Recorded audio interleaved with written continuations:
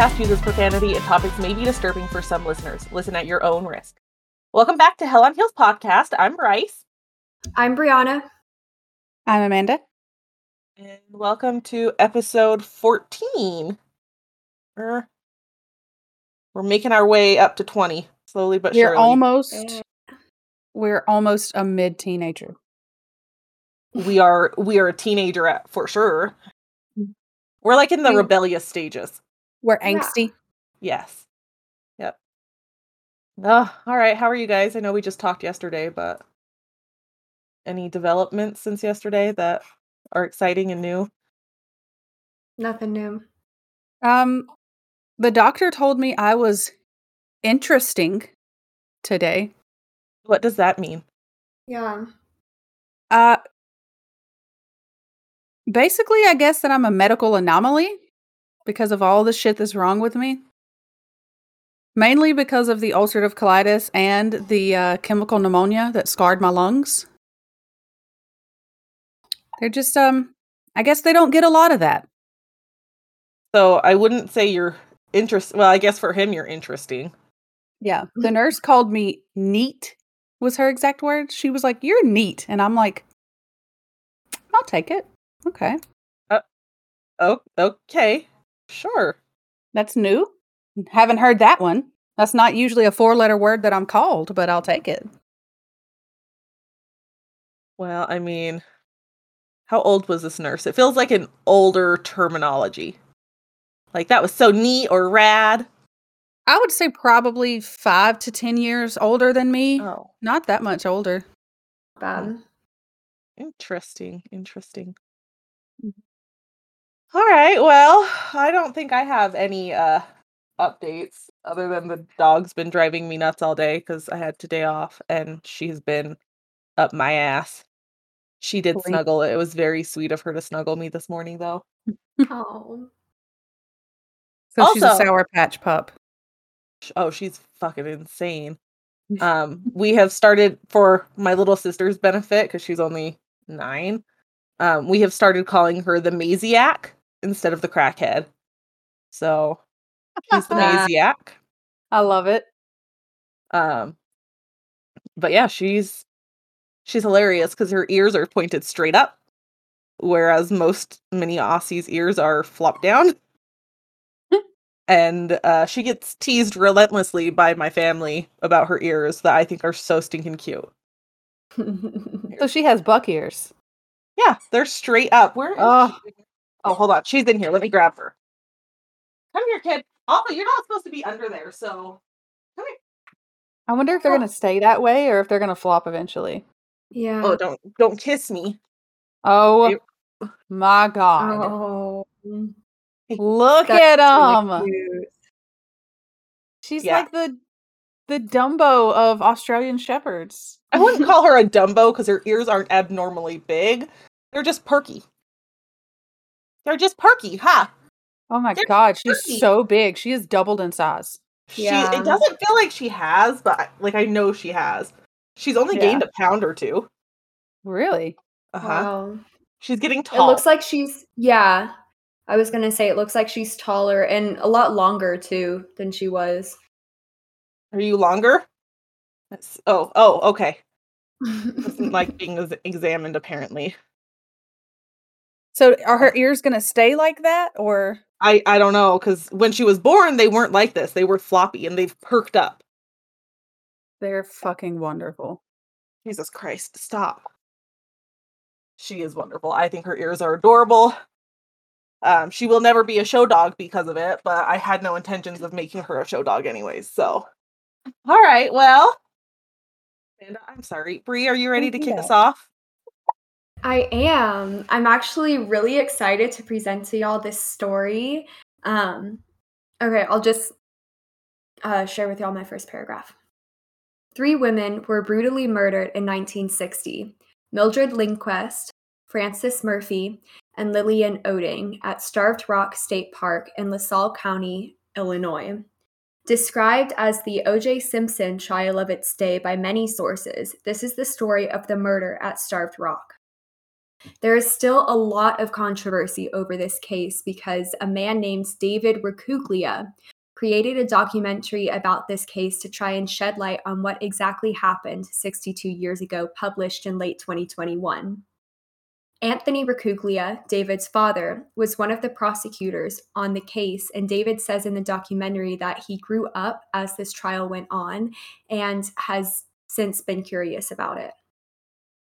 For those of you interested in this case and would like to learn more about it, my goal for this podcast is to try and explain both sides here, all the controversy that this case has had over 6 years and will continue to have until something ends, which I will get into later. Here are the facts of the case. On March 14th, 1960, the bodies of 3 middle-aged women from Chicago were discovered in St. Louis Canyon at Starved Rock State Park. They drove from their homes for a scheduled 4-day holiday. They registered for 2 rooms, dropped off their luggage, and decided to have lunch and a walk through the wondrous park. They figured that it would serve them well considering they were traveling all day.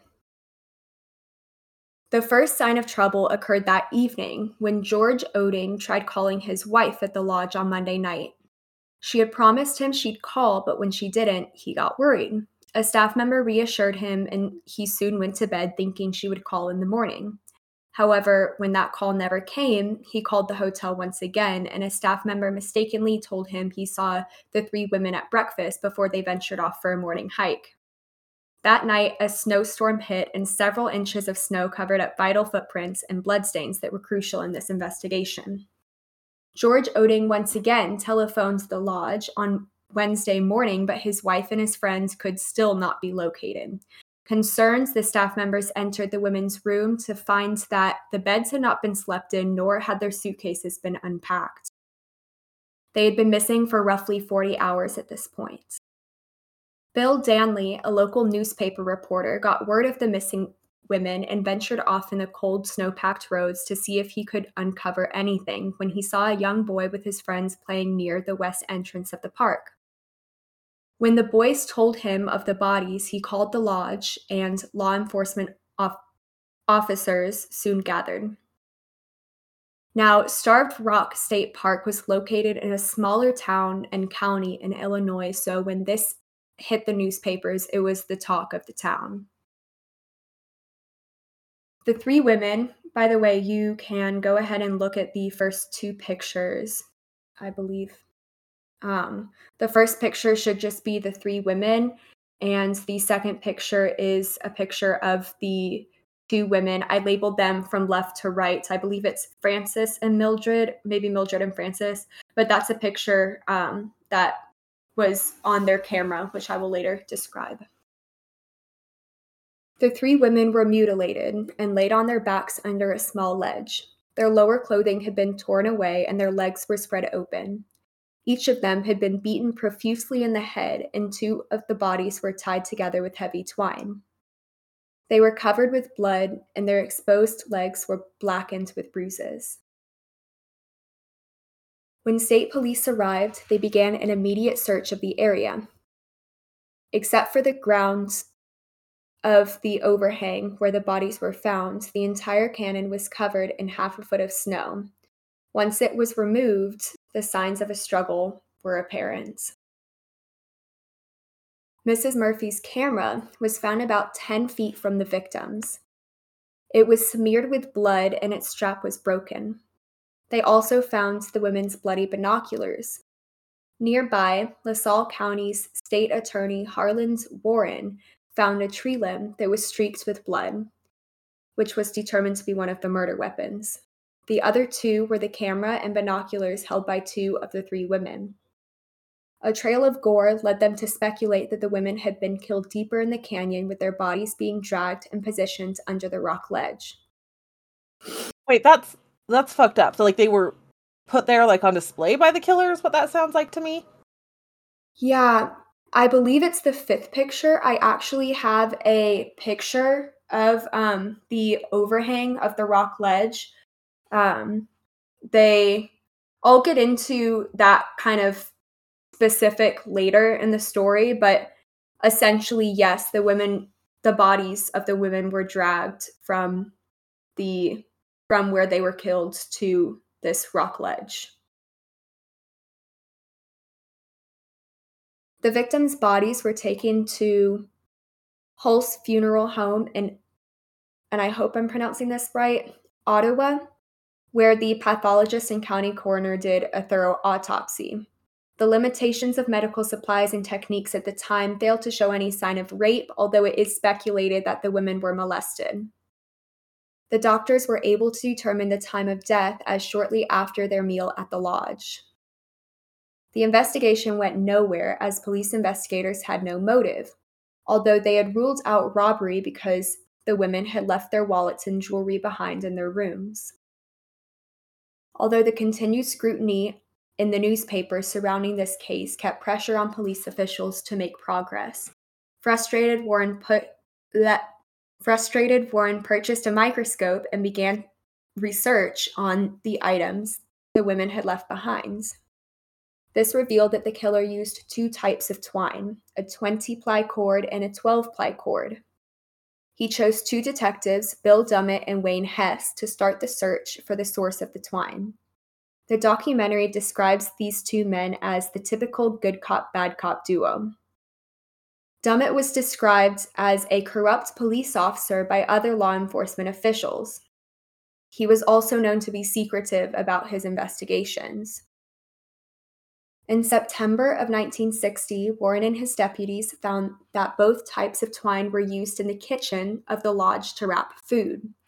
They tracked down the manufacturer and found that the twine used to bind the victims was, without a doubt, the same twine used in the kitchen. A number of lodge staff had access to this twine. So, the employees at the lodge were given polygraph tests, and all passed. However, Warren had to wonder if these tests given had been accurate. He hired a specialist from a Chicago firm and found all the employees who had been working during the week of the murder. Many employees, about a dozen, had come in and passed once again. However, Bill Dummett brought in a former dishwasher named Chester Otto Weger, and everything drastically changed. Weger completed his polygraph test, and Warren noticed the examiner's face had gone pale. He turned to Warren and the two deputies, quietly said, "That's your man."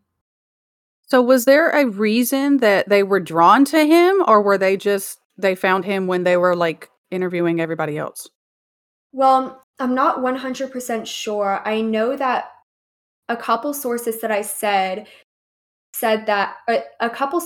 read said that Dummett had recognized Weger from a previous investigation, but nothing really came of it the first time that they polygraphed these employees. But I'm not 100% sure. I just know that during his polygraph test, it kind of, I don't know, he just wasn't the typical man. He wasn't acting like all of the other employees were at the Gotcha. time. So there was something fishy about him. Yeah. I got you. Weger was 21 at the time, slim built but tall, with a wife and two young children. He had worked at Starved Rock until that summer as a dishwasher. Several employees said that he came into work that day, and shortly after the women disappeared, there were some scratches on his face that seemed suspicious.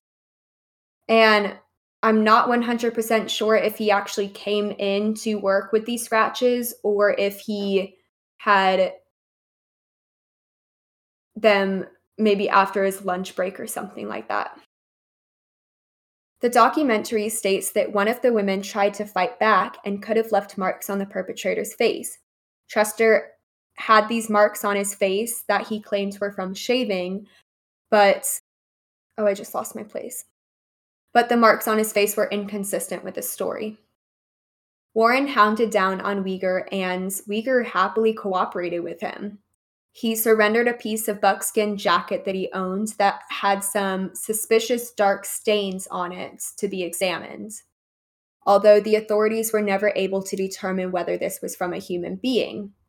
In spite of this, many sources say that the blood was in fact tested at that time in 1960, and it did come back as blood from a human. However, the documentary specifically states that this blood was tested at the time the documentary was being made, and it was not in fact human blood, but pig's blood. It goes into more detail about how there was very little blood on the jacket itself. If you remember, there everywhere at the scene of the crime, and the brutal beatings of these women, the perpetrator would have had blood all over him, which I don't understand exactly, because this was the evidence that put Chester Weger at the scene of the crime, considering he had human blood on his coat. Did they determine whose blood it was on his coat?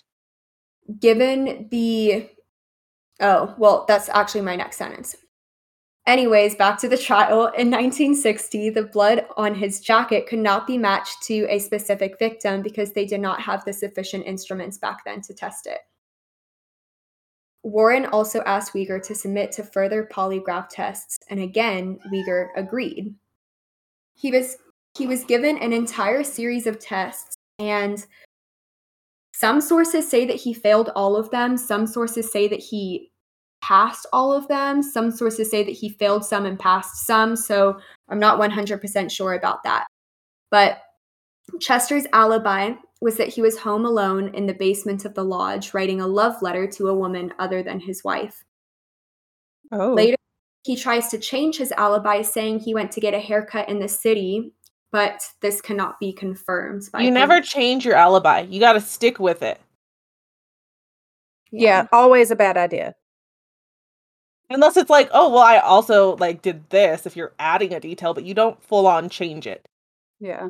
Well, this could have been because maybe he had met with his lawyer and his lawyer said, oh, that's not a good alibi, so you got to change it. You got to make it, so that some people saw you. But his first alibi was just that he was alone in the basement lodge. So anyways, the jacket was determined to be stained with blood, and Warren put Weger under constant surveillance by the state police.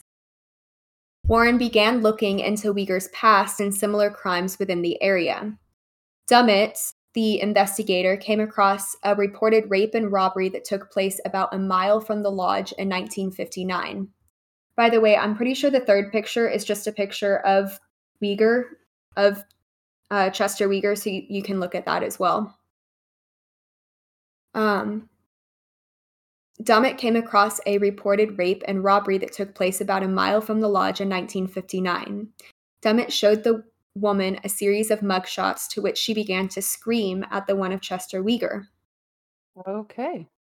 The documentary does not explain much in the case of these mugshots, but does go into depth of the lineup that was presented. This lineup, I'm going to let y'all comment on it and tell me what you think. So go ahead and go to the fourth picture. I feel like this is an unfair lineup.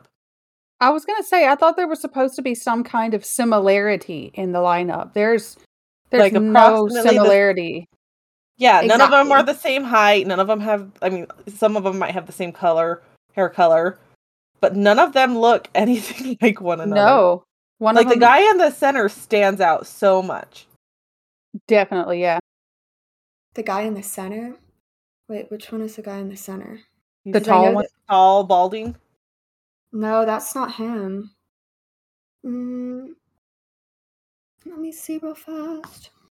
Also, the guy on the end, on the right-hand side. The guy on the right-hand side is Chester Weger. I just feel like the three of them look like they're older men.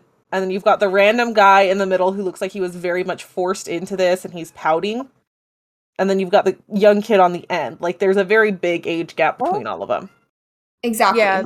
Two of the guys are I would consider them elderly. And then the guy in the middle, honestly, to me, he looks like a cop that they grabbed. He's like, oh, hey, Detective so-and-so, we're one guy short. Go get in this lineup. He is the intern. Probationary officer. He's like, this is the hazing that you guys do. Yeah. But nothing about this seems fair or credible.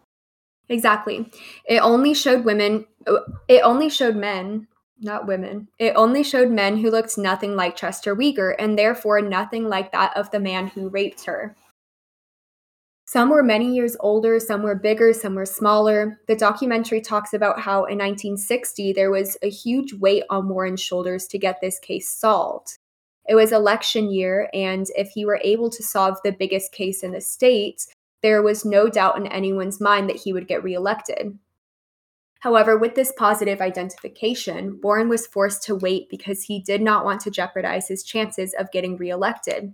With all this time and energy on the case, there was little time to focus on his reelection.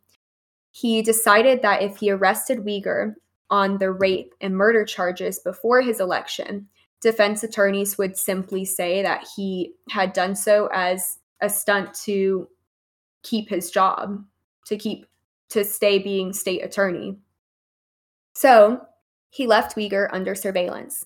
Unfortunately, Uyghur lost the election by nearly 3,500 votes, but he knew he still had time in office to pursue the case against Uyghur. This just feels like a vendetta. Like, he's just taking his anger out on this guy. Well, that's kind of like one side of the story, too. The documentary says that to this day, I want to say it was 2006 when Warren passed. Maybe 2016, but the documentary said in the documentary, Warren was, interviewed. Warren was interviewed, and he said that, to this day, he still believes that Chester Uyghur is guilty of this crime. So there are many sides to the story as well. Keep in mind. As I said, I'm trying to lay out all of the basic facts. And yeah. Warren obtained an arrest warrant for Uyghur for the 1959 rape. He believed that with all the evidence, Uyghur might confess. He made a detailed plan with his deputies on how to interrogate Uyghur before confronting him with the murder charges. When Dummett and Hess arrived at Uyghur's house, they simply asked him to come down to the courthouse as they wanted to ask him questions. They made no mention of the arrest warrants. The next day, on November 16th, 1960, Deputy Hess's official statement was, quote, "When Bill Dummett stepped out of the back room in the state attorney's office to show Mr. and Mrs. Uyghur to the door so they could go home, I could see something was bothering Chester. I said, 'Chester, why don't you tell me about it? There are just two of us here. Just tell me about it.' He said, 'All right, I did it. I got scared. I tried to grab their pocketbook. They fought and I hit them.' The pocketbook that Uyghur claimed he tried to take was actually Miss Murphy's camera." And he admitted this to a police officer, a detective? Mm-hmm. Like just the two of them? It feels like two of us. It feels like something that could potentially have been made up by the police officer. Well, okay, so just want to point out real fast, there are just the two of us here. There is a ... just tell me about it. So he could have said more, but that's all I kind of got from records and all of that. So here is what Uyghur said. Tell me if it lines up with the story. Uyghur claimed that he only wanted to rob the three women. He approached them and tried to steal what he thought was a purse, but turned out to be a camera. He asked the women if they would walk further into the canyon to give him time to escape. The women agreed to this, and he followed them to an opening in the cave. Then he threatened them with a tree branch. He then tied them up with the twine. As he was walking away, Frances managed to get free and ran up behind him to attack him with her binoculars. He then used the tree branch to beat her to death. Going back into the cave, he noticed the other two women stood up, even though they were still tied with the twine, and they attacked him and scratched his face. He then murdered them and hid the bodies, seeing an airplane fly overhead. He wanted to make the crime look like it was related to sex to throw off authorities, which is why he removed their undergarments. I don't know. Like in the beginning, I was kind of like, okay, I can kind of get behind this. And then the farther the story went, like the further along he got in the story, the more I was like, really? Yeah. That's what happened?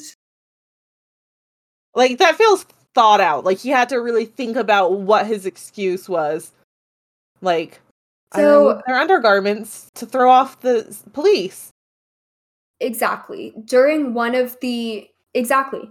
I mean, I said at, like, practically the very beginning when I was explaining this case that that the police officials ruled out a robbery at the very beginning because these women didn't have anything on them. I mean, it's possible that Uyghur did mistake the leather... Oh, I forgot to mention that, but the leather case that their camera... I forget who was carrying the camera, but one of the woman's cameras was in as a purse, but it's very unlikely. But also at that, if he was really trying to rob them, why wouldn't he have just taken all their stuff still? Yeah. Like, he might as well have. He's already killed them at that point. Like, I know that's morbid, but most people would, unless it was like a full state of panic that he went into. During Chester's confession, he was asked why he had dragged the bodies under the overhang in St. Louis Canyon. Uyghur said that he had spotted a small airplane flying over the park. He said he was afraid that it was a state police plane, so he moved the bodies so they could not be seen from above.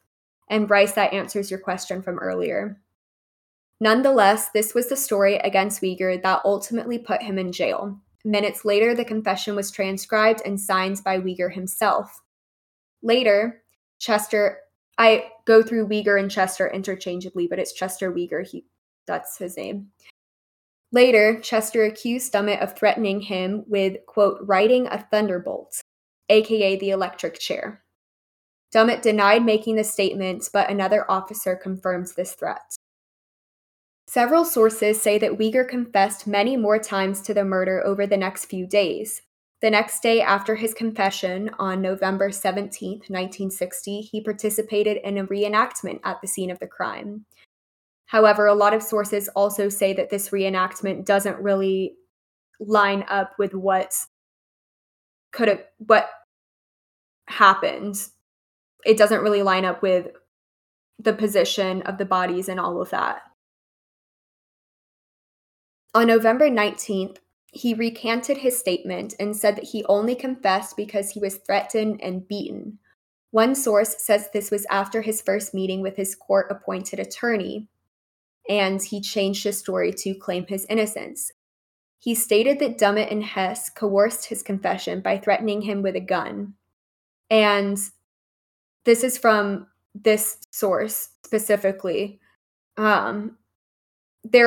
There are so many sources that say that he was threatened with so many different things, it's hard to point out what or what not. That's also kind of the backlash against it, is that he kind of changed his story so many times. I mean, first he changed, his alibi, he changed what he was threatened with. It doesn't really add up. So a lot of people think that, yes, he is lying, that he's guilty of something, but the stories don't really add up for him to be guilty of this murder.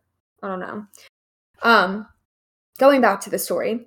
It is sketchy, though, that he can't get his story straight. Agreed. Agreed. Like, you can't, at this point, if you are guilty of something, you're probably better off just admitting it. Like, if you had nothing to do with this, but you were like, yeah, I was smoking crack in the weeds, you should probably just tell them you were smoking crack in the weeds. I wish I wrote this down, but I'm going to have to explain something else to y'all later. So reminds me when I say something about... You'll know. Wait, Okay. Was he smoking crack in the weeds? Bitch, Probably. No. There is nothing. You called it, Amanda. There is nothing that says that he was smoking crack. Okay, back to the story. He said that he had lied about his confession, but was so scared that he signed the papers anyways. He also said that Dummett spoon-fed him the information about the red airplane flying overhead when he dragged the bodies. Although after his confession, Uyghur was given a hearing to question its validity, but he never mentioned being beaten nor threatened. His lawyer was present at the time, so he should have been comfortable doing so, but regardless, a physician tested him to say that he had no signs of physical trauma. Uyghur was brought on trial on January 20th, 1961. Robert Richardson was the new state's attorney and in charge of prosecution. He was assisted by none other than Anthony Racuglia. The trial, which quickly gained exposure nationally, was presided by Judge Leonard Hoffman, and because the prosecutors never tried a murder case before, he suggested that Harland Warren be named as a special prosecutor for this case and this case only. Richardson and Racuglia decided to file charges against Uyghur for only one of the 3 murders. The reason for this was that in the event of a mistrial or an acquittal, they could still file charges against him for the murder of the other 2 women. One of the women also had a few pieces of hair in her hand. I don't know why I put this here. This really doesn't line up. Maybe I just kind of threw it in at the last minute, but it doesn't really line up with the details of this. But one of the women had a few pieces of hair in her hands, and they did not match Chester Uyghur. However, the jury never heard of this because the prosecution did not turn over the evidence. The famous case, something versus Maryland, that said that prosecutors have to turn over all of the evidence that they find, was not determined until 1966. So the prosecutors, Racuglia and Richardson, weren't, what is the word? They didn't need to turn over the evidence. They weren't required to. That's the word. Anyways, back to this kind of timeline that I have here. I'm on March 4th, 1961, almost exactly a year after the murders, and on Chester's 22nd birthday, he was sentenced to a term of life imprisonment. However, there are some people who believe there are still questions about the remain unanswered. Many people, including David Racuglia, feel that the evidence that was used to convict Uyghur would not stand up in court today. His prosecution largely turned out to be based on his confession, which predated the Miranda rights that are required today. Others question how a small, slight man like Uyghur could have overpowered 3 middle-aged women and proceed to move their bodies by himself to leave them hidden under a rock overhang. It seems unlikely that Uyghur would have done it by himself, so why not mention the other perpetrators? Another suspect pointed out in the documentary was that of the owner's son at the time, Carl Walther. When looking up his name and even his father's name, Ferdinand Walther, I could not find any information. However, I do remember from the documentary that shortly after the murder, the documentary stated that Carl left for boarding school. And this is what I wanted to kind of say earlier, was that, the documentary didn't go into a lot of specifics about this, but Carl was a bigger built man, and it would have been easier for him to move those bodies. And he maybe could have helped, He could have helped Uyghur, but there is no evidence that points to that. And as I said, when I looked up his name, could not find anything about his father, other than the fact that his father had purchased the Starved Rock Lodge in, I think they said, I don't know, sometime in the 1900s.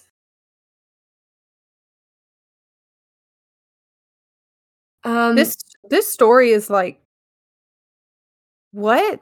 It's all over the place. Yeah. I know. is. I know. Yeah. It makes me think back to the lipstick killer, where it's all the fuck over the place. There's no consistency. That's what I was just thinking. It's very convoluted and just hard to follow. There's a lot of this, then this, and this, but this, and this contradicts this, and this contradicts this. I'm sorry.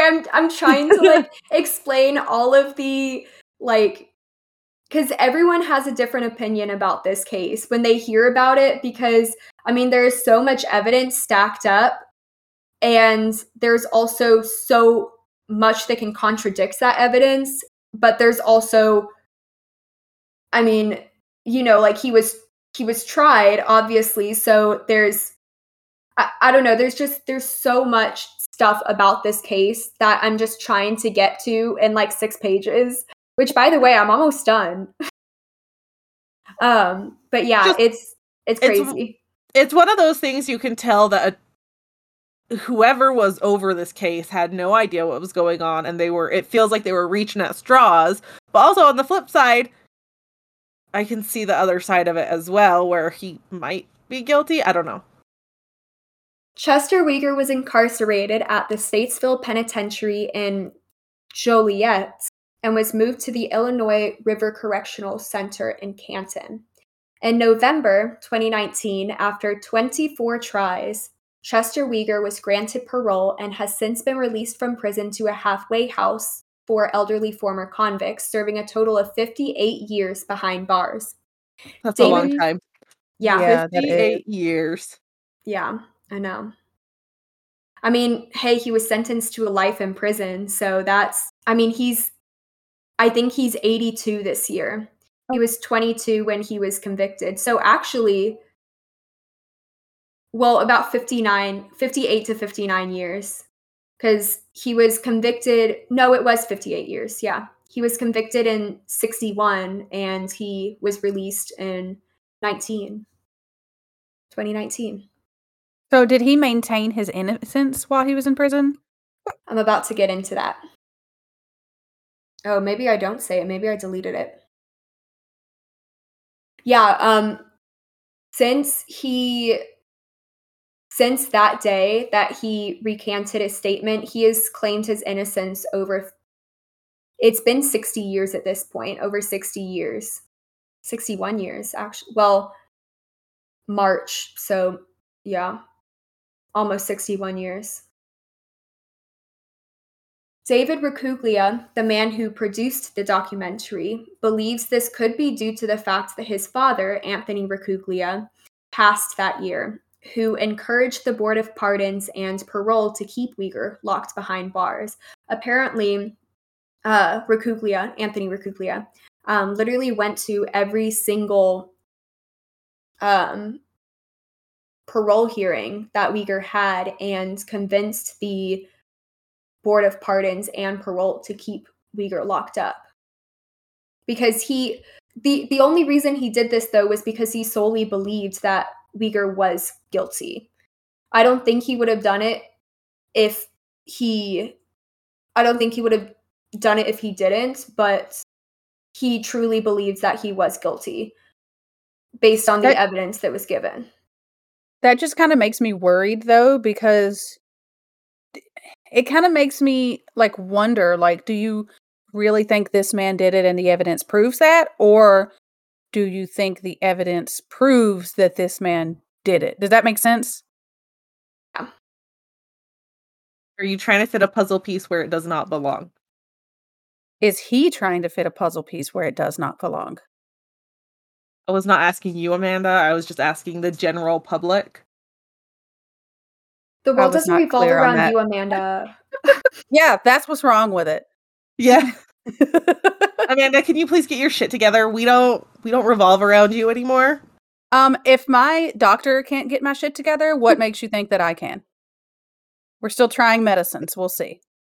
I did not mean literal shit, but that's fine too. Anyways, the reason that I was really excited to present this case was, one, because that documentary was published. What's the word for movies Released? and such? Released, yeah. The documentary was released so late in 2021. I think the last one was actually released in December of 2021.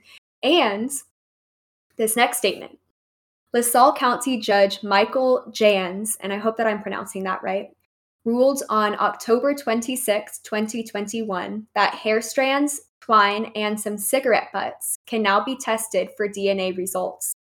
This might finally prove Uyghur's innocence or lack thereof. I really hope it does. What? I hope it does.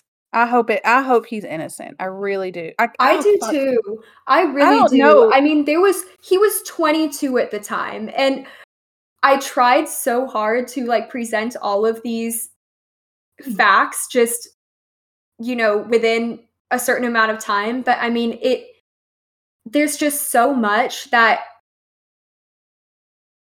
just doesn't make sense, I mean, play devil's advocate here, and I'm going to say I hope he was guilty. That way we can say we did not send an innocent man to prison for that long. Yes. I want the best of both worlds. I don't think we will ever get that with true crime. But we will, because DNA results, and we will get, I'm pretty sure they're supposed to come out in like March or something. And then there's going to be like an entire court hearing over that, and they'll have to get prosecutors and judge and a lawyer for Uyghur. But I'm hoping that he had a daughter, right? Before he went to prison? 2 young children, yes. 2 young kids. If he is innocent and they sent him to jail for 50 some odd years, I hope his kids never have to work a day in their life for having to live that long without their father for no fucking reason. I would hope so, but also, again, I hope he's guilty so that we can say it was done. Like, obviously, if he's innocent, I don't want it to come back false or anything, but like the best of both worlds, we're not going to get it because he's an elderly man now. He's not getting any redemption. He's not getting any of his life back if he is guilty or if he is innocent. Mm-hmm. So it kind of sucks for him. Yeah, he might clear his name, but ultimately his life was stolen from him. Or he's guilty and we don't feel as bad for sending him to prison for that long. And a lot of times, we see in these cases, like look at Damien Echols in the West Memphis 3. Like even if, okay, that might be a bad example, but even if you are cleared or you are done with your jail time or whatever may happen in these stories, your name is never really cleared unless you just change it completely. Yeah. Right. I mean, he's literally an 82-year-old man at this point. Like, his entire life was taken away from him. I mean, well, exactly. Think about like, literally, I'm 22. Think about like if I were to go to prison like tomorrow for a crime, regardless. I'm not saying that I committed a crime, y'all, but I committed a crime. I killed someone. I went to jail. That's still 60 years of my life. Plus, I wonder what I can do with this audio.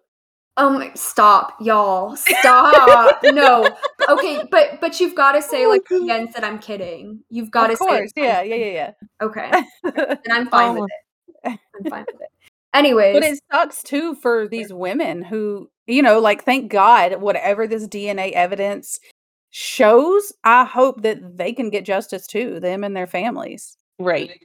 But the sad part about that is that they can only test whether it's a positive or a negative result. They can't test, they've got like a database or whatever, but they can't necessarily test someone who isn't in the database, And well, right, that's common for everything. I mean, they might be able to partner with like DNA testing places that like not eHarmony, that's dating. 23andMe. I think does 23andMe. 23andMe. Yeah. Because didn't they do that for the Zodiac killer?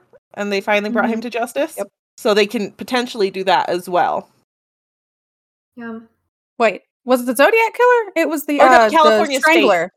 No, it was the Golden State Killer. Golden State Killer. Thank you. There we go. We can get names Jesus down. God. Okay, we're gonna go through all these real bad cases, and eventually we're gonna get the one that we're talking about. Yeah, because I was all the way in Boston. Strangler. Oh, I was like, when they found out like who it was, or what are we talking? Oh no, I've never been to Boston.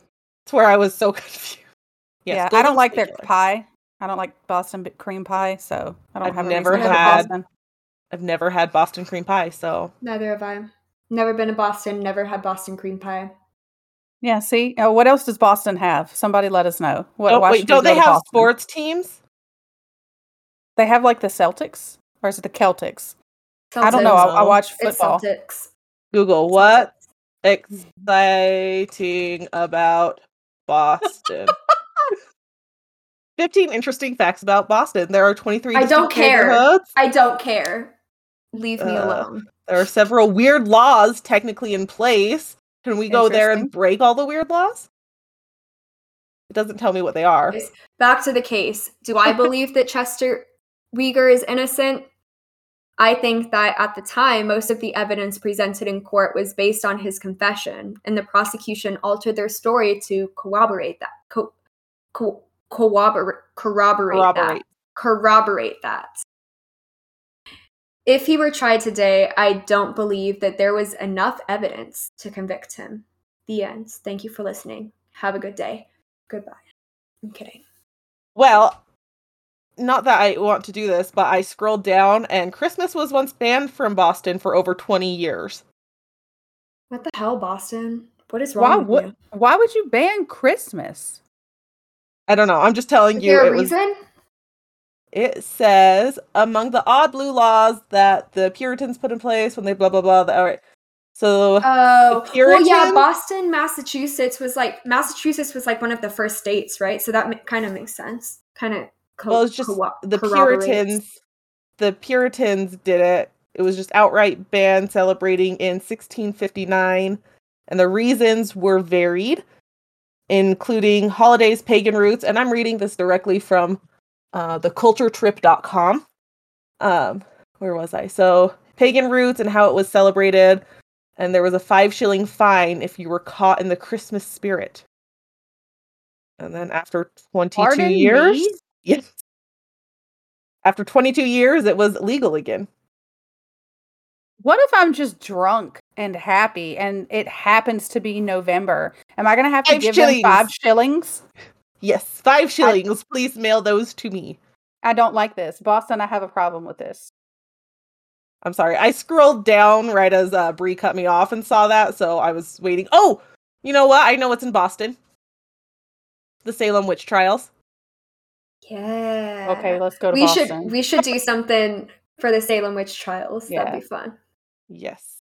During your story, Cody bought Maisie a little like rawhide bone. I hate giving the dogs them, but it keeps the dogs busy. And so he normally gets like big ones for our big dogs, so he bought her miniature ones. Oh, that's precious. I know. He'll never admit that he did something sweet and soft for our dogs. Big softy. Hold on. I just hear dogs having a fucking panic attack. Okay, Cody took care of it. They're having a panic. They're not having a panic attack. They're having I'm excited attack. What would that be called? A surprise attack? No. They're excited because they got the bones, right? Well, it just barely started. Oh, okay. So, all right. Well, that was a great story, Bree. Thank you. And I would just like to point out that whenever those DNA results come back and are public, I will definitely keep y'all informed. But for now, I mean, there's just so much. There's a lot of evidence. There's a lot of people contradicting the evidence. There's a lot of people saying that the evidence is definite. So, I mean, can't say whether or not he did commit the crime. Just saying. But well, I guess we find out here when they go through that. yeah. Okay, well, I got a good story for you guys that I was not expecting to get this much information on because it takes place in the 1700s. But boy, did they document the shit out of this. So, Wow. we are You going said to that be... you have, I'm sorry, you said that you have no pictures, right? No pictures because it was in the 1700s and all the pictures I could find just were strange and didn't feel very relevant. So I didn't bother with them.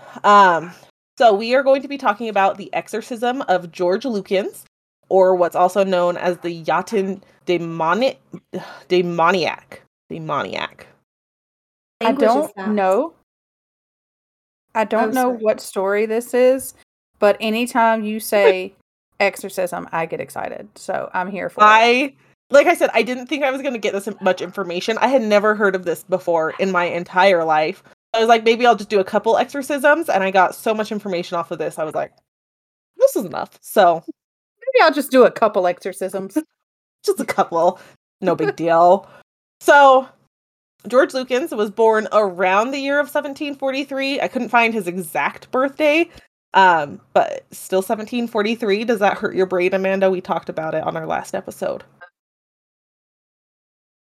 Where is this at? This is in the UK. Okay.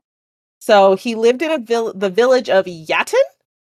Yaton. I don't know. I'm calling it Yatton. I'm American, and it's going to come out Yatton. So that's just out. Yatton. We're yatting away. Sorry. So this is just outside of Bristol in the United Kingdom.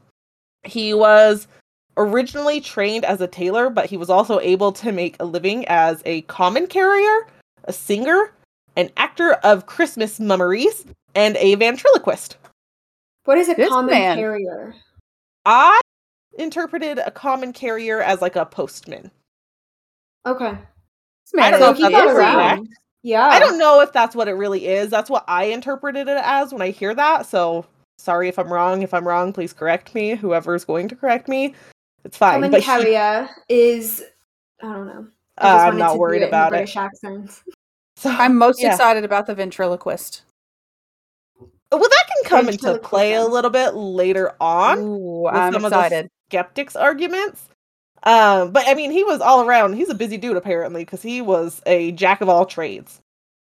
So, in his younger years, his neighbors described him of just being like a good kid from his childhood. He attended church and sacrament, and like he was just a good person. Like nothing wrong with him. From what I could find, he was part of the Catholic Church at the time. I don't know much about religious history at that time, so I'm assuming that that it was Catholic.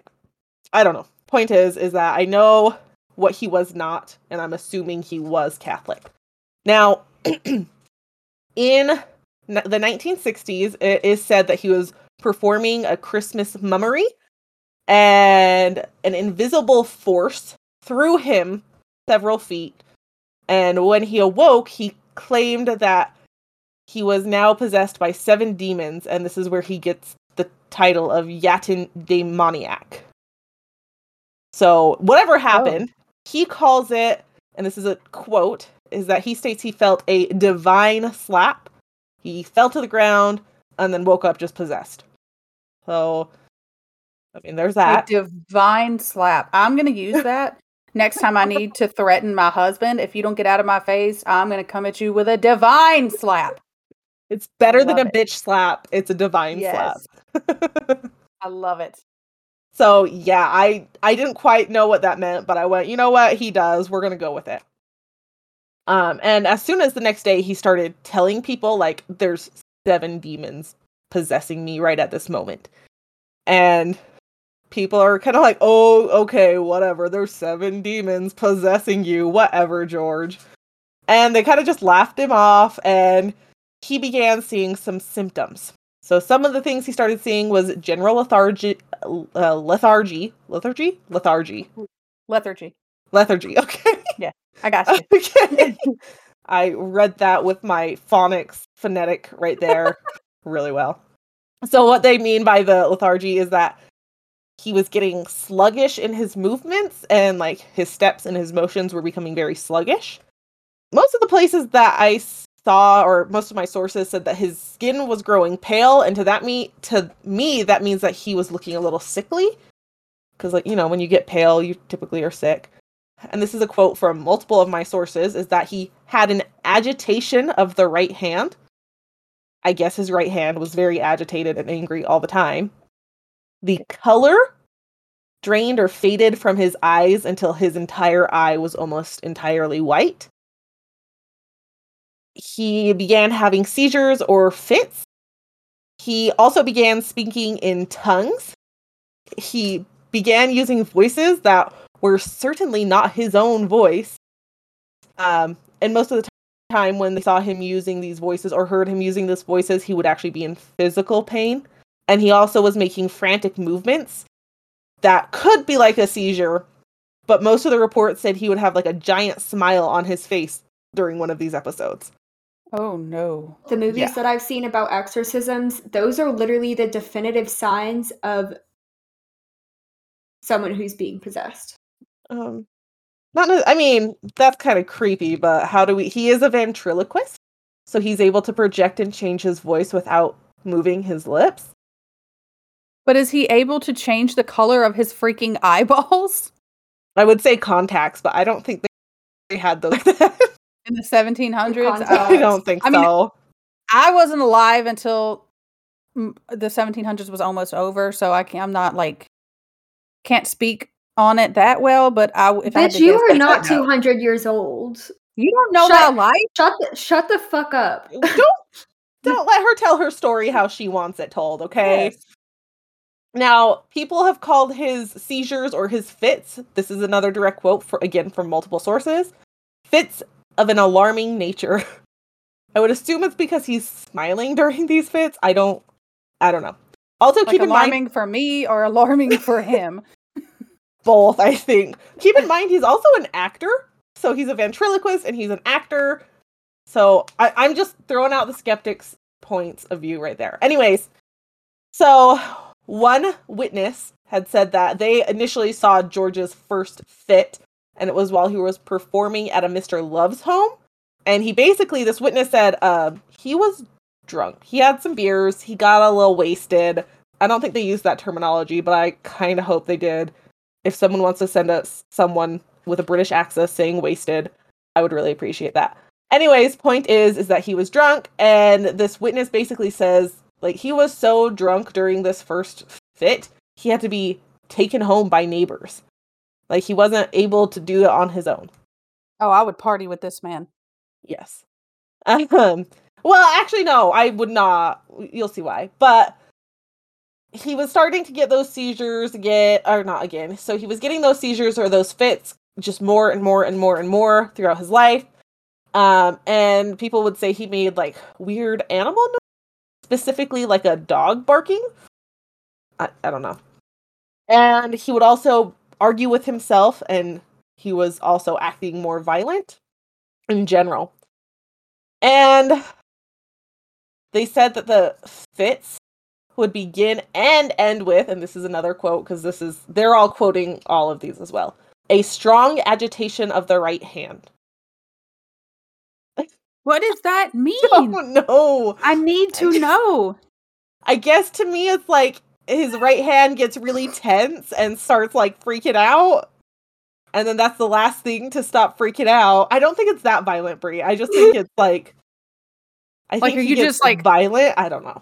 Are you balling it into a fist or are you bitch slapping people? What kind of... There is demonic presences, so I'm kind of hoping it's bitch slapping people. And not just balling it into a fist, because that's not as boring. Like, if the demons are going to have fun with it, you know? Yeah. I mean, it's not as fun. You said it's not as boring. Right, but have fun with it. If you're going to bitch, or if you're going to have agitation of your right hand, bitch slap someone. Have fun with it. Yeah, exactly. So, so more witnesses say that Lukens couldn't hear any virtuous speech or expressions without being in pain or in horror. What? And he continued. Virtuous, like religious. Okay. So he really tried to continue living his life and whatever, but his need for medical attention just kind of kept growing more and more apparent. And I couldn't really find if this was a local doctor that initially diagnosed him or if he went to a hospital and got this diagnosis and they later recanted that. But he was initially diagnosed with Sydenham's chorea? Chorea. I don't know what this is. Sydenham's, which is a very rare disease. So this is a direct quote from rarediseases.info.nih.gov. I don't know how trustworthy you are, but I'm trusting you. And it says .gov. It is a .gov, but it's also a .nih beforehand, so I don't know what that means. I can't help you. There's a lot of dots in this. But point is, I got it from Rare Diseases, which is a website. But Sydenham's chorea, I don't know how to say it. I didn't look that up, sorry. It's a neurological disorder characterized by rapid, jerky, irregular, and involuntary movements, especially of the face and limbs. Additional symptoms may include muscle weakness, slurred speech, headaches, and seizures. So it definitely kind of matches what's going on so far with him. And one of the things that the doctors were like, well, it's probably this, or one of the triggers to point them to this is that I guess George was getting chronic throat infections, which would lead to rheumatic fever, which would potentially cause this. So he was getting these throat infections, getting rheumatic fever, not romantic fever, rheumatic fever, and then that would cause like a flare in this Sydenham's. But again, this is like an exceedingly rare disease, so that's what they initially diagnosed him with. Now, according to a Reverend Wake, which is the reverend, or I think parish is the correct word, for, where the hell, Yadin? The parish, or the community, basically came together. The church was able to raise money to send him enough, or to gather enough money to send Lukens for medical attention in London. So he ended up at St. George's Hospital in London. And according to the hospital records, he was initially admitted on May 3rd, 1775, and discharged on October 8th, 1775. I went through and counted that, and that's about 22 weeks, a little over 22 weeks in total. He wasn't treated with like kit gloves like it was something that could spread. He was allowed visitors. He reportedly didn't experience any seizures while he was at the hospital. At least in one source. And doctors at this point just kind of dismissed the possibility of this being the Sydenham's whatever. And the doctors at the hospital were not able to solve his epilepsy, and he was basically pronounced incurable. I mean, they had a surgeon who cared over him, and the surgeon wasn't able to do anything. Additional doctors even said that Lukens was, and this is another quote, afflicted with a grievous hypochondriac disorder. So he was a hypochondriac, according to some doctors. My little brother has that. Yeah, so I don't. I'm the opposite of that. I'm like, we'll see how I feel in the morning. If I'm dead, I'm dead. It's fine. Same. Like, I don't need stitches. I don't have to go to the doctor. I know my finger's missing, but it'll grow back, right? Like, mine did. Fish. It has to be reattached. Right. But where was I? So one doctor prescribed him, I should have Googled these terms and how to say them, and I did not. I apologize. But one doctor prescribed him laudanum. Laudanum? I don't know. Laudanum, sure.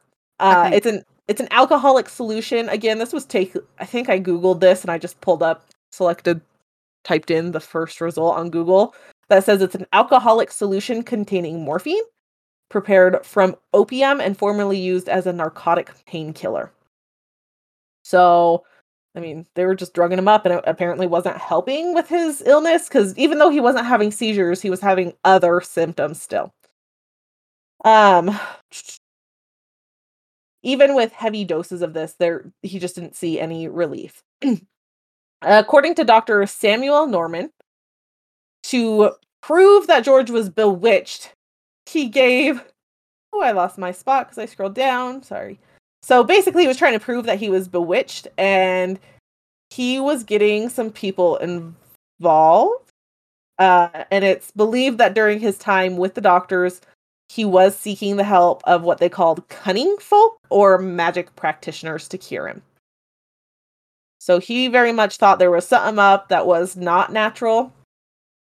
Now, one of the women, this woman was specifically from Bedminster, she prescribed to him, she's one of these cunning folk, she prescribed to him to roll up a brown paper with pins driven in it and then burn it in a fire during his fits, and that would help cure him. I'm going to try that. I don't know if that's going to work for Annie's fits when she's old enough. She might just be a little confused. I'm still going to try it anyway. I'll let y'all know. I'll keep you posted. Okay. Other cunning folk stated that it was indigent. Whoo, that was a hard word for me. And infirm old people who had bewitched Lukens. So basically, they're saying he's cursed. And Lukens, he very much believed it. He believed that he had 7 demons in him for quite some time, and he wasn't sure if it was like a typical, I guess not a typical possession, but he wasn't sure if someone like bewitched him to cause the possession or what. So he was just so convinced that this was caused by magic, that he even attacked an elderly woman in an attempt to draw her blood. Does it tell me what he was trying to draw her blood for? Nope, absolutely not. So I don't know. Now, after his hospital stay, he did return home to Yatton, where he stayed with his brother for quite some time. When he returned home, the voices became stronger and a lot louder and more audible and clearer.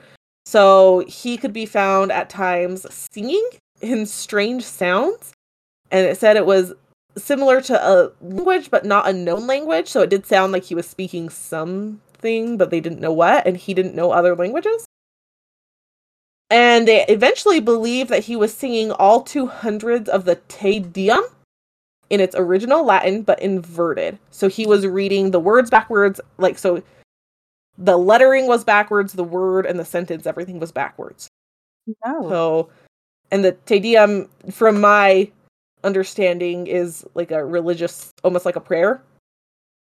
I'm not religious, I don't know. That's what I got from it, but he was reading it completely backwards. Again, George didn't speak other languages that I'm aware of, and he definitely didn't speak Latin. So, there is one source that his brother wasn't able to deal with George's, I guess, attitude? Possession? I don't know.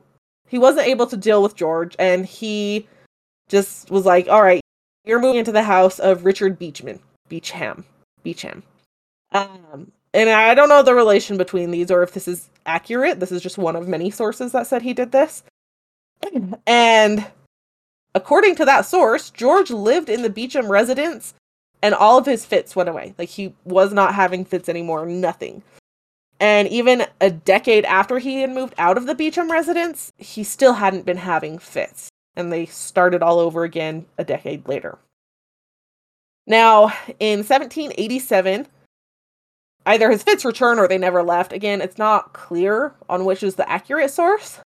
But at this point, he's 44 years old and he's having these fits or seizures. And on June 7th, 1787, a witness describes an event that left them in a, and this is a quote, a state of horror and amazement at the sounds and expressions of what they heard. That's a quote that you can find in almost any article you read about this. So they heard something.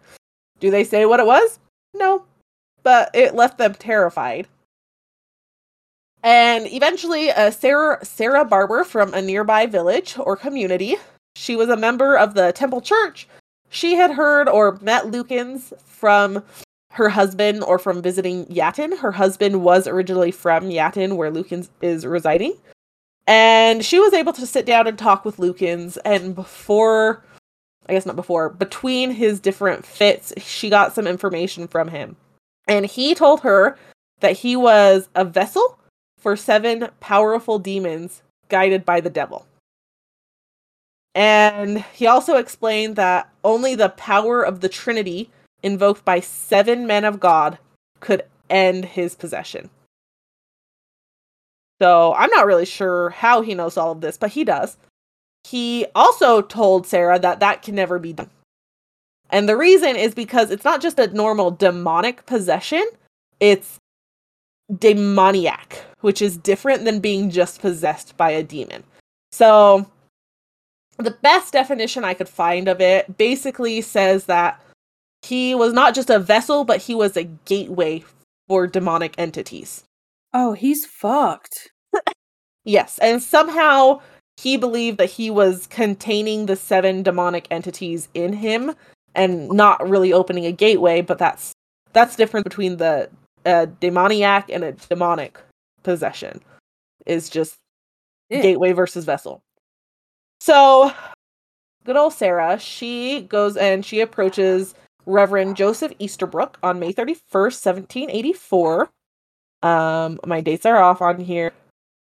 Oh no, my things are just out of order. So she visits Reverend Easterbrook and she's asking him for help. And she said she told him, like, I saw this man. He just was afflicted with the craziest thing. He would scream and sing in weird sounds and never sounded human.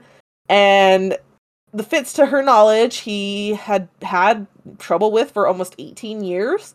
And they call them medical gentlemen, not doctors. And she said that a bunch of medical gentlemen had tried to diagnose him and help him, but nothing helped. And the people in Yatton just thought he was bewitched and something was wrong with him in that. And that he himself had declared he had 7 demons in him. And that he had to have 7 clergymen or men of God pray for him or exorcise him. Now, I don't really know a lot about the Bible, but it's explained that there's a significance of him having the 7 demons in him because of the New Testament assertion that Mary Magdalene was possessed by 7 demons. I forgot to research that, if we're going to be completely honest. I was going to. So if anyone knows what any of what I just said means, that'd be great. Go ahead and email us, because that went just right over my head. But Easterbrook, he met with Lukens because he's like, all right, well, now I got to see if you really are possessed or not. And he met with Lukens several times to determine if he was, and he was like, yeah, you're for sure he's possessed. And just like an today, exact quote. Yeah, yes. you're for sure he's possessed. You're for sure he's possessed. So we should probably fix that. Yes, that's exactly what he sounded like. He said it in a female voice and all. So, Reverend Easterbrook, he got a bunch of different priests together, and those involved Reverend Richard Symes, Reverend Robbins, and Reverend James Brown. They got together and they all were like, oh yeah, he's certainly possessed. And they were basically drafting up their argument as to why he needs to be exorcised. And just like in today's day and age, the church has a set of standards that you have to meet, and you have to get approval to do an exorcism. And unfortunately, the petition or the novel or whatever the hell they created was denied because the church told them, no, you're not doing an exorcism. You're not doing an exorcism for him. You're not exercising your exorcism. Nope, you're not doing it. So, because they needed church authority, he was kind of like, well, now what? He decided he didn't need church authority, and he basically was like, well, I'm going to take this upon myself because this dude really needs help, and we're going to get him the help he needs. And he starts reaching out to a bunch of other priests, even reaching out to Reverend John Wesley, who is an Anglican priest. Like, he's going to different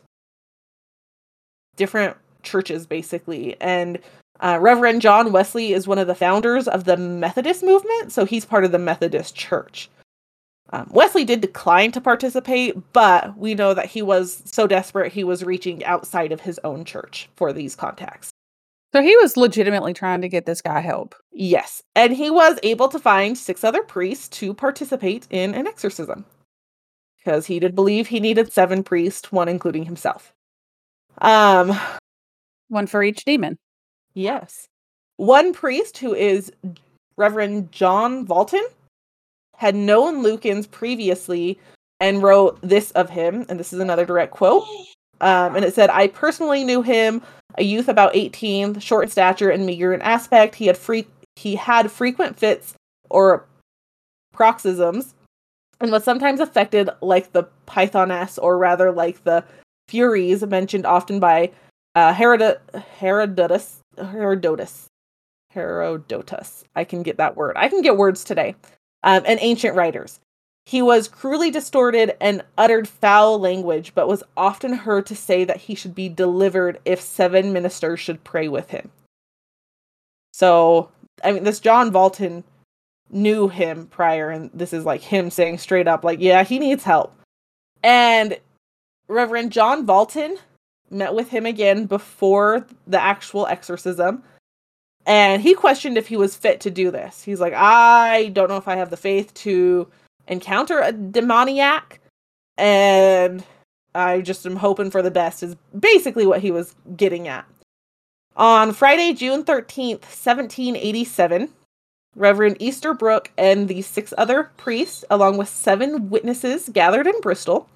And the participant list is Reverend John Easterbrook, Reverend John Broadbent, Reverend John Valton, Reverend Jeremiah Brettle, Reverend Jeremiah Brettle, Reverend Benjamin Rhodes, Reverend Thomas McGeary, Reverend William Hunt, and then the next ones are the witnesses, and not all of them have a first. Actually, none of them have a first and last name listed.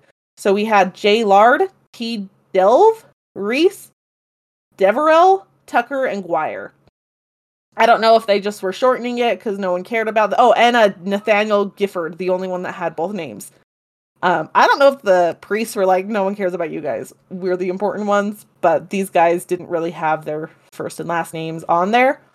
Why was Nathaniel special? I don't know. Maybe he's like number one witness.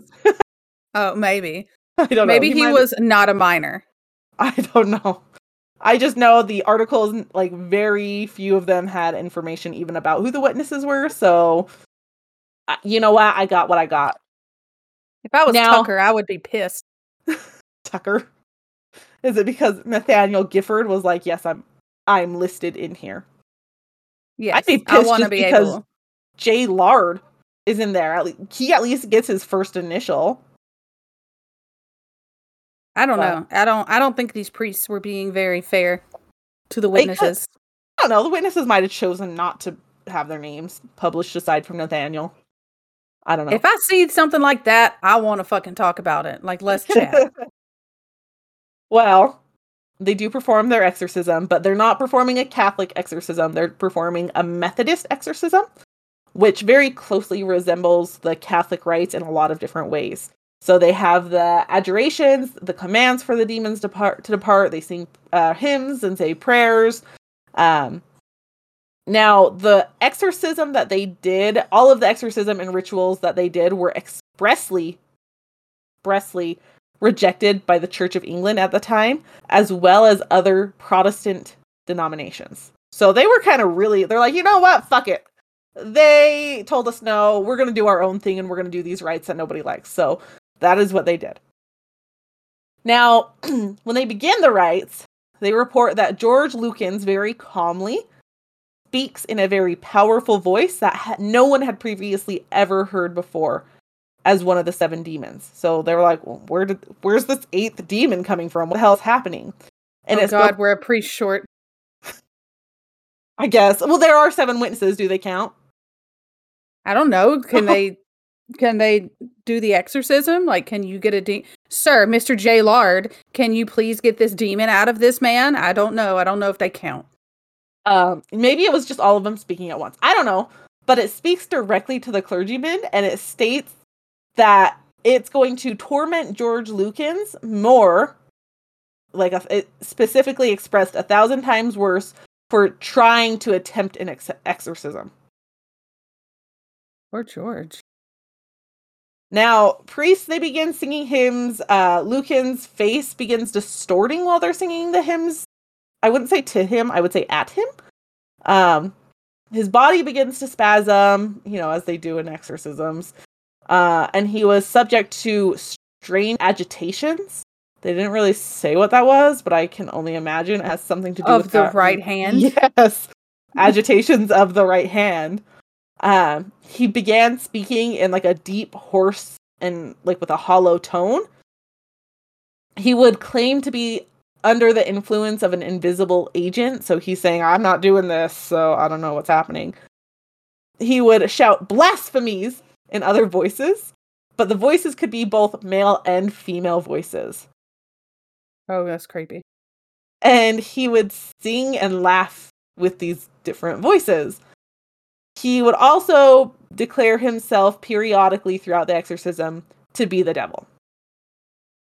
So he also vowed eternal vengeance on the miserable objects and those presents for daring to oppose him. That is another direct quote.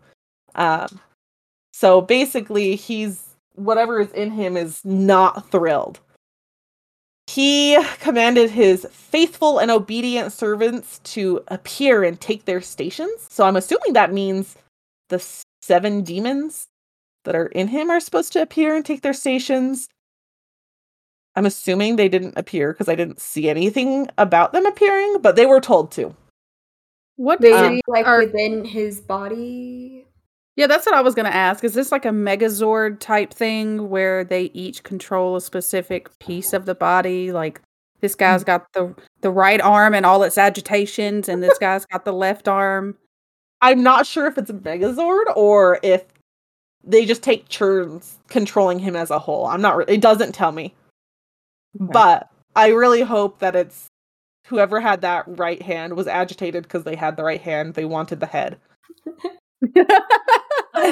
Don't really know for sure, but they say that he became so violent that 2 fully grown strong men did struggle to hold him. So he was like exhibiting a lot of strength and stuff like that. And the priest prayed, and Lukens did sing the Te Deum, backwards again, of course, to the devil in different voices. And these different voices would also say, we praise thee, O devil, we acknowledge thee to be the supreme governor. Now, Reverend Mac McGeary had abjured the devils in Greek and in Latin, which I googled what abjure means. Did I write it down? Absolutely not, but it basically means to leave.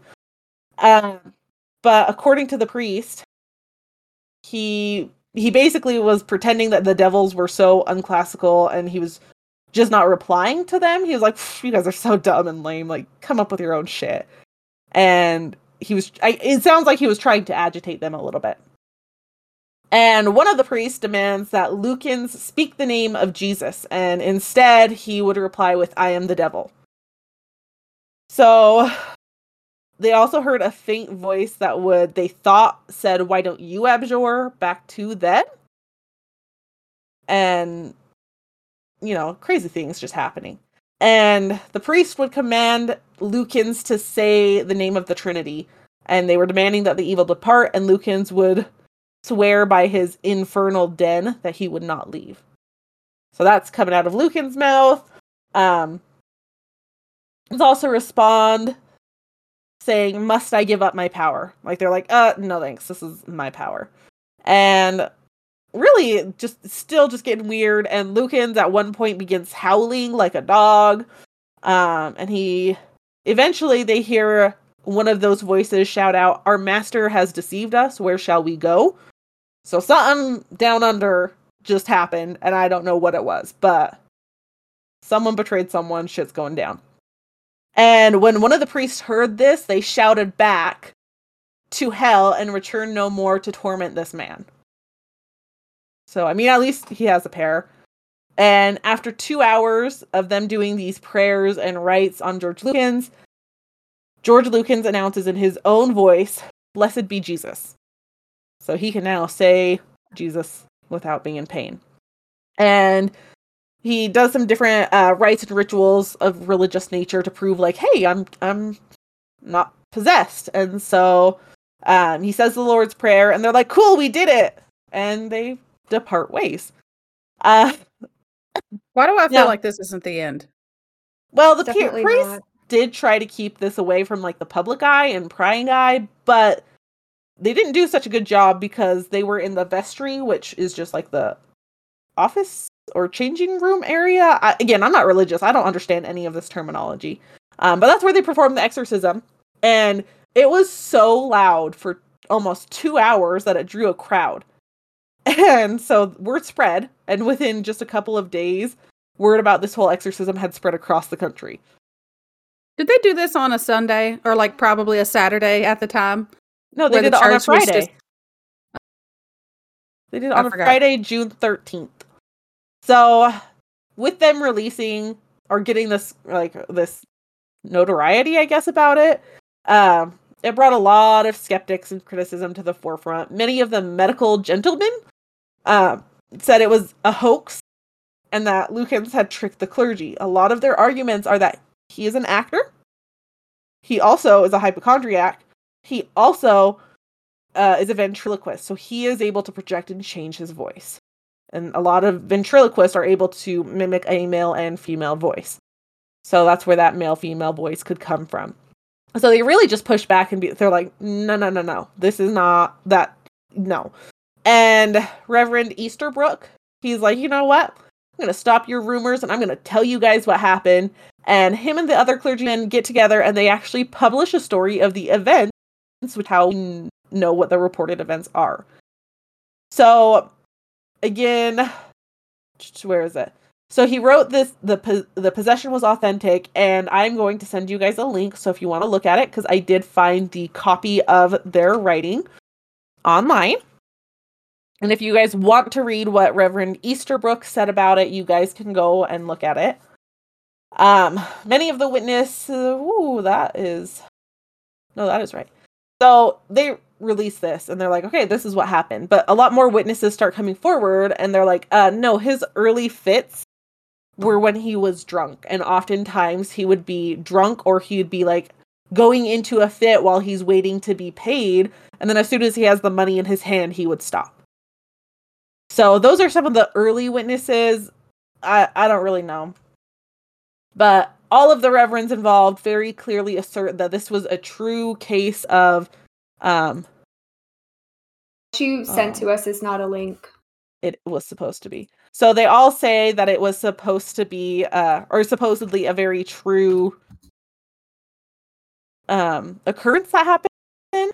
And after this, after June the 13th, he really kind of fell off the face of the earth. There are some reports that he took off to Bristol because he loved Bristol so much. And he just said, I'm never coming back to Yatton. There are other reports that says he was forced to stay in Yatton, even though he wanted to be in Bristol, but he lived in extreme poverty because he lived off of the parish and he was kind of the town weirdo at this point. There was an article published about his death in 1805, but there were no details about what caused his death. So there's that for you. That is the story of the exorcism of George Lukens. And that's all we know about him. Just the exorcism. I don't know if I believe this or not. Like, I want to believe this, but most of the time, I'm like, okay, why would this person do this? You know, like, it's obviously not for, in his case, it didn't seem like it was for publicity or for anything like that. However, if he's a hypochondriac, that could potentially be a reason. I would think if he was doing it to get like the attention, he would have stayed in the spotlight much longer than what he did. So I can see that too. I don't know. I'm torn because I do believe exorcisms can be real. I don't know if they're that dramatic. Yeah, because if he was given, a usual exorcism would only have one demon, right? And he had 7 in him. Not necessarily. Jinx, 10. Yeah. Counting to 10. I don't know why I yell 10 every time. I do that to Cody too. I yell Jinx and then 10 at him every single time. I know my camera's not on right now, but I was literally looking at you like, what the fuck is Jinx 10? Like, it sounds like a game, like Uno slap or something. Well, Cody and we have to count to 10, so I count to 10 super fast, and I really just yell 10 at him. So that's where that 10 comes from, and I'm so used to just yelling it at him that it comes out at you too. But I still got the Jinx, and that's what matters. What were we talking about? We were talking about George Lucas and if we believe Oh, that this was a hoax or not. yeah. If he's an actor, I could see him doing this for some kind of publicity regarding that. Yeah, and to my knowledge, he was like a paid actor. Like, people paid him to act and sing and dance and, I don't know, do all sorts of things. So it's not like he wouldn't have been good, and he was at least halfway decent, I should say. And he was a ventriloquist. So, again, he could potentially project his voice and do different voices. I don't know. He were an actor and he were trying to get publicity for being an actor, I feel like he would have come out at least like later in life and said, "Hey, no, I acted all of this. This all was fake." You Not know? in the 1700s, no. Oh, yeah, I guess you're right. Well, No, not in the 1700s. no. I very much feel like he faded into obscurity after that, and no one knows what happened other than he died in 1805, and even the obituary doesn't say how he died. We just know that he either went to Bristol and fell off the face of the earth, or he stayed in Yatton and lived in poverty. But the obituary that they could find, from what I could see, was from Yatton. So I don't know. It seems like if it was for publicity, he would have just ridden that train a lot longer. I mean, I guess 18 years is a long time, but if it was for publicity, I wouldn't live in poverty and I wouldn't fall off the face of the earth. True. So it's hard. And again, he could have just been a hypochondriac and felt a little under the weather and portrayed some demons in him. I don't know. That's actually probably what happened. Like, he come down in the 1700s, he came down with like a minor cough, or I think you said something about like having throat irritation, and he Googled it, and WebMD told him that he was possessed. I don't think Google works the same, because I'm pretty sure it had to be word of mouth.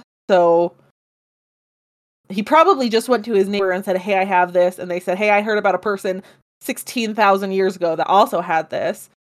You should probably just act like you're possessed, because you are." You should probably just go get a priest. Right. Also, it's possible that he had epilepsy with his seizures. And he could have very much portrayed the epileptic seizures that he was having in different ways. It's very unclear, and it's also the 1700s, so. Story. I honestly didn't say much because I was just like so into it. Yeah, and like I said, I thought about doing multiple exorcism stories, because I was like, oh, these will probably be really quick, because they're like 1700s, 1800s. There's not going to be a lot on it, and this one had a shit ton of stuff on it. And I also love a good exorcism. Yeah. I also read the link that I sent to you guys, and I read what they wrote, or what Reverend Easterbrook wrote, and I mean, it was pretty crazy. And it's like a scanned old document, so you can tell it's not new. Point is that it was very interesting. And I was not expecting to go on a crazy ride like that. Well, I'm glad you did. Oh, it was a crazy ride. It was a crazy ride for us too. So that's what you guys get from me. So I hope you guys enjoyed that one. I like the exorcism stories. I think they're so interesting. Maybe I'll do a story that gives more details about exorcisms in general. And pictures. Yeah. I'm sorry, it was the 1700s. There were no pictures. They could have drawn it. I guess. I don't know for sure. I don't know. Point is that one was a wild ride. Very nice of him. Hope you guys enjoyed it. I'm ready to have a break and not do another double recording, even though I know we have one in a couple weeks for me again. But thank you guys all for listening to Hell on Heels podcast. Please follow us on Instagram and Twitter at Hell on Heels podcast. We also have a Facebook page. It's not very pretty right now, but we'll get that fixed here soon-ish. If you go onto our Instagram, you can also find our link tree, and that is where you can find all the links to all the things, such as where you can link to us, pictures, Twitter, all that fun stuff. Please email us at hellonheelspodcast@gmail.com if you have your own true crime or paranormal story, or if you just have suggestions of what you want us to talk about next. We are open to suggestions. Amanda's going to need all the cannibalism suggestions she can find. Please. So send them her way. Going to need all the doll stories she can find. I've got plenty of doll stories, don't you worry. A big shout out, as always, to James for creating our intro music. We do appreciate it. Also, again, thank you for letting us steal you on your birthday, which in right now time was yesterday, or still Amanda on your birthday. I don't know what I'm saying. Point is thank you for making that for us. Be sure to like, review, and subscribe on whatever platform you can. I know on Spotify you can now rate us, so if you could go ahead and give us 5 stars, that'd be wonderful. As well as on iTunes, iPodcast, whatever it's called. I'm not an Apple person. And if we're not on your preferred listening platform, please let us know and we'll work on getting those episodes up on those different platforms. And this has been Hell on Heels. Thank you for listening. Bye. Bye.